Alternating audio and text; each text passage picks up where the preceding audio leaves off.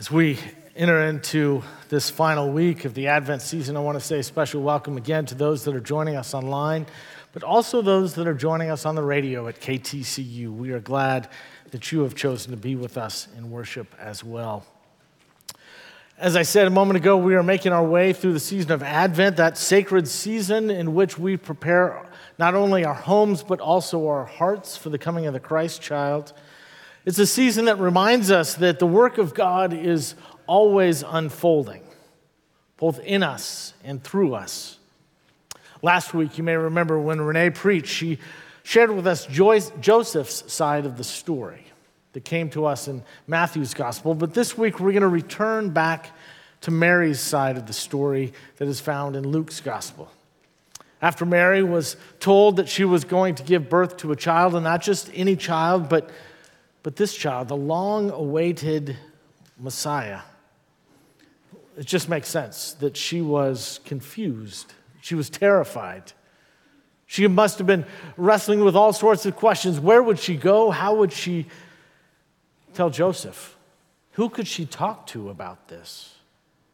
Now, she may have remembered that when Gabriel came to her, the angel Gabriel, before leaving, told her that her cousin Elizabeth was also expecting a child, which was a miracle in and of itself because Elizabeth was thought to be beyond childbearing years. Now, as we're about to hear in the story, Mary left immediately, ran with haste, it says, in order to visit her cousin Elizabeth. Now, more than likely, she went to find Elizabeth with the hope that maybe Elizabeth would help her believe this story that had been told to her, that she might be able to help her to make sense of everything that's going on. So as you listen to the story, I want to invite you to do your very best to put yourself in Mary's shoes, to feel what she must have been feeling, to know how scared, how frightened, how confused, how terrified she must have been as she races to see her cousin Elizabeth, who she hopes and prays will help her make sense of what is happening. So listen now to this word from Luke's gospel. Today's text comes from the Gospel of Luke, chapter 1, verses 39 through 45, and 56 through 58, which can be found on page 56 in the New Testament of your Pew Bible. In those days, Mary set out and went with haste to a Judean town in the hill country, where she entered the house of Zechariah and greeted Elizabeth. When Elizabeth heard Mary's greeting, the child leaped in her womb, and Elizabeth was filled with the Holy Spirit and exclaimed with a loud cry, "Blessed are you amongst women, and blessed is the fruit of your womb. And why has this happened to me, that the mother of my Lord comes to me? For as soon as I heard the sound of your greeting, the child in my womb leaped for joy, and blessed is she who believed that there would be a fulfillment of what was spoken to her by the Lord." And Mary remained with her about 3 months and then returned to her home. Now the time came for Elizabeth to give birth, and she bore a son. Her neighbors and relatives heard that the Lord had shown great mercy to her, and they rejoiced with her. The word of God for the people of God. Thanks be to God.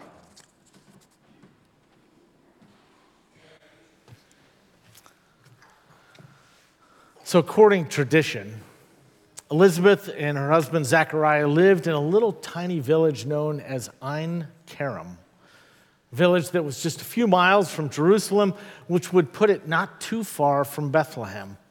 So while it's close to Bethlehem, where the rest of the story will take place next week, it's a long way from Mary's home in Nazareth, about 80 miles or so, a journey that would take by foot probably 9 to 10 days.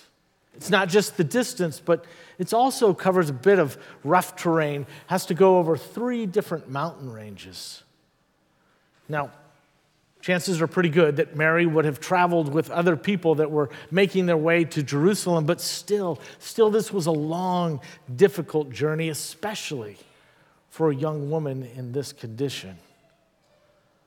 So the fact that Mary was willing to travel that far under those conditions in order to see Elizabeth, to me that just speaks clearly to how she must have been feeling, the desperation that she must be holding. We can only assume, we can only imagine that at this point in the story, she's not rejoicing at this good news. She's terrified. Keep in mind, as I said a couple of weeks ago, that being pregnant out of wedlock at that time in that region was punishable by death. And so she had to be filled with all sorts of questions. How was she going to explain this to Joseph? How was she going to tell her parents? Am I even going to survive this? More than likely, she went to Elizabeth with the hope that Elizabeth would help her. And she longed for someone who might just believe her, to believe this crazy story, to help her make sense of what was happening. Now, the text leads us to believe that they are cousins, and that may be true. But what we can know for sure, to be absolutely certain of, is that these women have an incredibly special bond. I'm wondering who that person is in your life. The first person, when something happens to you, whether it be great or horrific, whether it be good news or bad news, who is that first person that you can't wait to run, to tell this news, to share in what's going on in your life? When something big goes down, who is the one that you can't wait to share that with? In her book, Circle of Quiet, Madeleine L'Engle speaks about her friends of the right hand. And by that she means those friends, those people in her life that she could no more do without than a part of her own body. She says this: friends of the right hand are those who have made me know who I am, who bear with me, who pick me up when I fall down, both literally and figuratively. Those friends who have shoved me back into a sense of proportion and a sense of humor. Those friends of the right hand. Do you have someone like that in your life? Someone that you can go to and tell anything, and know that you will be received by that person with grace and not judgment. I have a friend who is a pastoral counselor, and he asks people when they come to see him if they have someone like that in their life. Especially those people that come in the midst of crisis, in the midst of something going on heavy that they are carrying. Do you have one person in your life, he always asks them, just anyone that you can share this with and know that you will be received with grace and with love and acceptance? He tells me that 80 to 90% of the people that sit on his couch don't have a person like that in their life. For Mary, that person is Elizabeth. And so it makes sense that in this moment, with this incredible news, that she would be the one that she would run to share in this, to help her make sense. It just makes sense. Although, if you look closely at the story, you realize that it doesn't make sense at all. Because as we heard earlier in the story, Elizabeth's husband, Zechariah, is a priest. And a priest in that day and time was not just somebody who would preach and teach in the temple. No, a priest in that day and time was bound by duty to uphold the religious laws of the day, including the one that said that being pregnant out of wedlock was punishable by death. And so therefore, it makes no sense at all. Mary must have known that Zechariah held this role. Now, just a side note, if we were to continue on reading in this, we hear that later Zechariah, upon hearing this news, is struck silent. He goes mute, almost as if God says, I need you to look the other way. I need you to be quiet. I got something I need to do over here. For who is that person?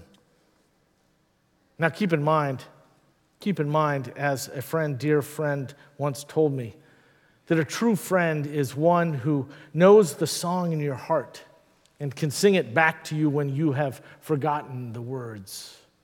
A friend is one who knows the song in your heart and can sing it back to you when you've forgotten the words. Have you ever had one of those moments when you've lost sight of who you are, of your role in life, your role in this world, that you've lost that voice within? And you've had a friend, a loved one, a family member maybe that have held you, helped you find that song in your heart. Mary and Elizabeth were that kind of friends, and they had that type of relationship. And so again, it does make perfect sense that that's exactly where she would run in this situation. To help her find her voice, to help her gain perspective on what she was feeling. Someone who would listen without judgment, who would believe her, encourage her, help her regain her faith, help her find her song again. Who is your Elizabeth? That person that helps you make sense of the world, that will listen and not try to fix or heal or change you, but simply welcome and accept you with grace, with understanding and love.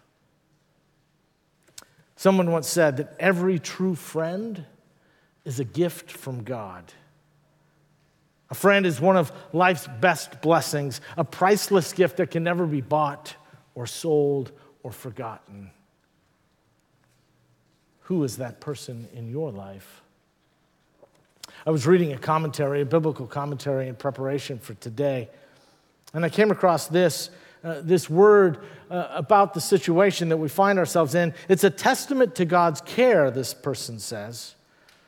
It's a testament to God's care and provision that each woman has someone to journey with as she navigates the peculiar seasons in which she finds herself in.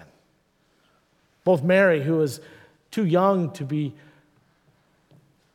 pregnant, and Elizabeth, who is too old, they find within themselves a believing community that can make all the difference in the form of challenging these waiting seasons in our lives.